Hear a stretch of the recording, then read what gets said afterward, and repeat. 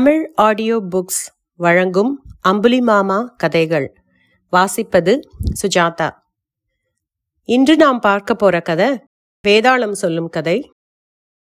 அழகியே வேண்டும். தன் முயற்சியில் சற்றும் மனம் தளராத விக்ரமன் மீண்டும் மரத்தின் மீது ஏறி அதில் தொங்கும் உடலை கீழே வீழ்த்தினான். பின்னர் கீழே இறங்கி அதனை சுமந்து கொண்டு அவன் மயானத்தை நோக்கிச் செல்கையில் அதனுள்ளிருந்த வேதாளம் எள்ளி நகைத்து, மன்னனே, நீ இப்படி விடாப்பிடியாக இச்செயலை செய்ய முயல்வது மிகவும் பரிதாபத்திற்குரியது. உனக்கு சிரமம் தோன்றாதிருக்க நான் ஒரு கதையை கூறுகிறேன், கவனமாக கேள் என்று சொல்லி கதையை ஆரம்பித்தது. மங்களகிரியை மார்கசேனன் என்ற மன்னன் ஆண்டு வந்தான். அவன் மனைவி இரட்டை குழந்தைகளை பெற்றுவிட்டு இறந்து போனாள். மன்னன் அவர்களுக்கு வீரசேனன், சூரசேனன் என பெயர் வைத்து தக்க முறையில் வளர்த்து வந்தான். அவர்களுக்கு எல்லா கலையும் கற்பிக்க ஏற்பாடு செய்தான். வீரசேனன் சூரசேனன் பிறப்பதற்கு சில நொடிகளுக்கு முன் பிறந்தவன். எனவே அவனை மூத்த மன்னன் என கருதி அவனுக்கு பட்டம் கட்டவும் தீர்மானித்திருந்தான்.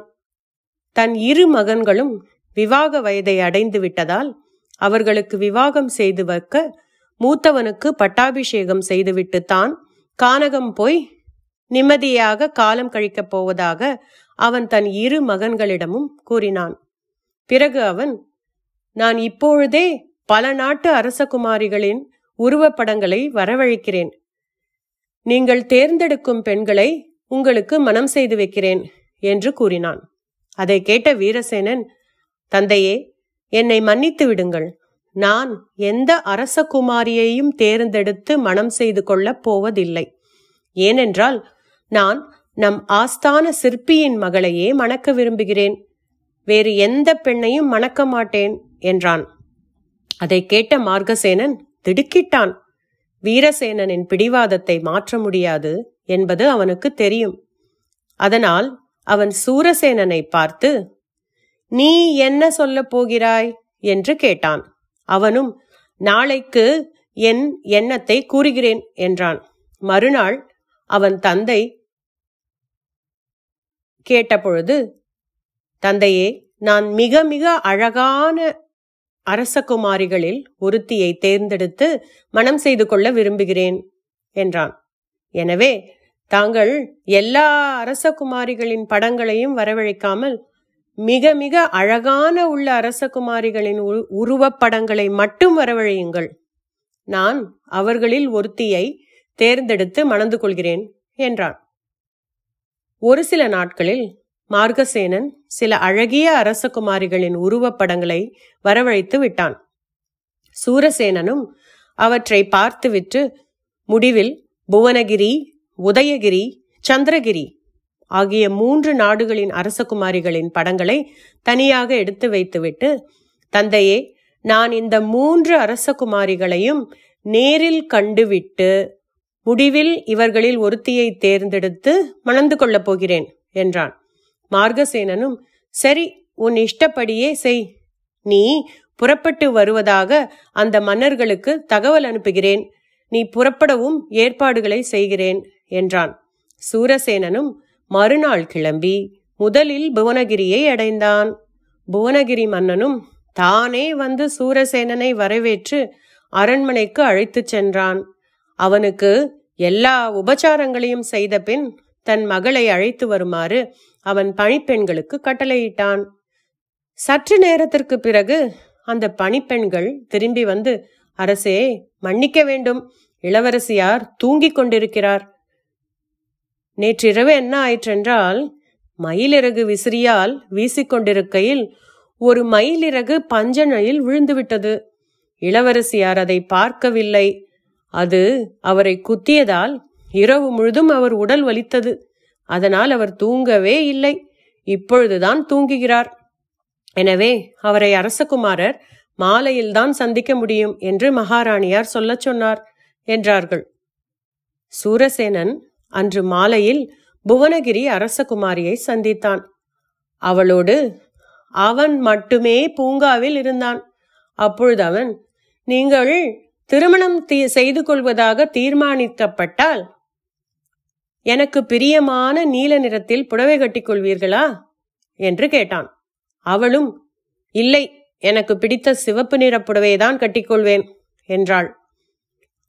விவாகம் ஆனதும் உங்கள் முதலில் உங்கள் தந்தை காலில் விழுவீர்களா அல்லது என் தந்தை காலில் விழுந்து வணங்குவீர்களா என்று அவன் கேட்டவே அவளும், முதலில் என் தந்தை கால்களில்தான் என்றாள்.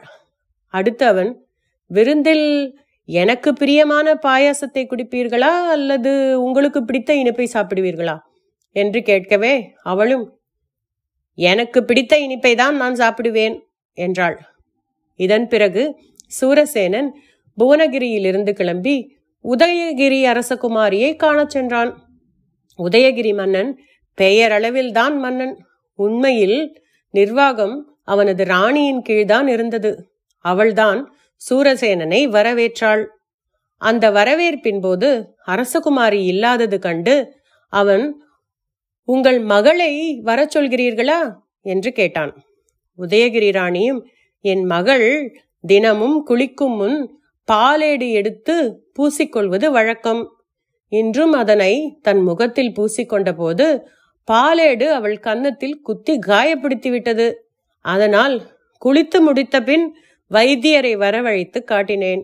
இப்பொழுது அவள் சிகிச்சையில் இருக்கிறாள் என்றாள். அன்று மாலை சூரசேனன் உதயகிரி அரசகுமாரியை சந்தித்த போது அவன் புவனகிரி அரசகுமாரியிடம் கேட்ட அதே கேள்விகளை கேட்டான். அவளும், உங்களுக்கு பிடித்தமான நீல புடவைதான் நான் கட்டிக்கொள்வேன். நீங்கள் விரும்புகிற பாயாசத்தை தான் நான் சாப்பிடுவேன். உங்கள் தந்தையின் காலில் தான் விழுந்து வணங்குவேன் என்றாள். சூரசேனன் உதயகிரியிலிருந்து கிளம்பி சந்திரகிரிக்கு சென்றான். அவனை வரவேற்க மன்னனும் ராணியும் வந்திருந்தார்கள். அவனை அவர்கள் தன் அரண்மனைக்கு அழைத்துச் சென்றார்கள். அவர்களாகவே, அரசகுமாரா, நீ சற்று இளைப்பாரு, இன்று மாலை அரசகுமாரியை சந்திக்கலாம் என்று அவன் கேட்பதற்கு முன்பாகவே கூறினார்கள். அப்பொழுது சூரசேனன், நீங்கள் நல்ல நேரம் சகுனம் என்றெல்லாம் பார்ப்பதுண்டா என்று கேட்க ராணியும், அதெல்லாம் இல்லை.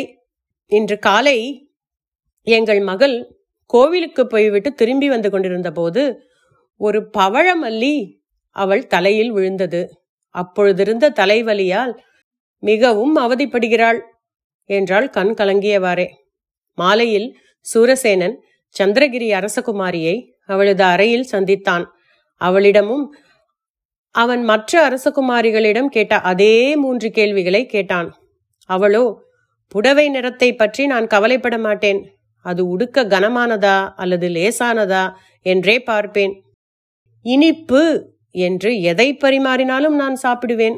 ஏனெனில் அவற்றை விருந்தின் போது தயாரிப்பது என் பொறுப்பில் இல்லையே. நான் எல்லாருக்கும் விழுந்து வணங்கினால் என் இடுப்பு ஒடிந்து விடலாம்.